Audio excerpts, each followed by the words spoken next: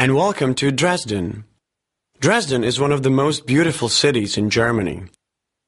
Our city tour begins with a theater plus square. Walk through the center takes about 1.5 hours and ends at the same place. During this time, you will learn maximum of the most interesting information about the history, attractions, and people who influenced the most of the fate of Dresden. We will also tell you how to find the most famous museums in Dresden.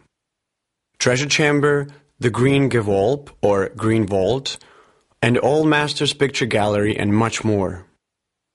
We will discuss where to taste the national cuisine and where to go shopping. We love our Dresden very much, and we are happy to share our love with you. So, Dresden is located in the eastern part of the country in the federal state Saxony.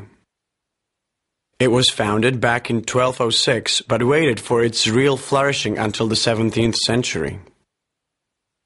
It was time when Saxony was ruled by charismatic and inimitable Augustus the Strong, legendary for his love affairs, but more on that later. It's time to hit the road.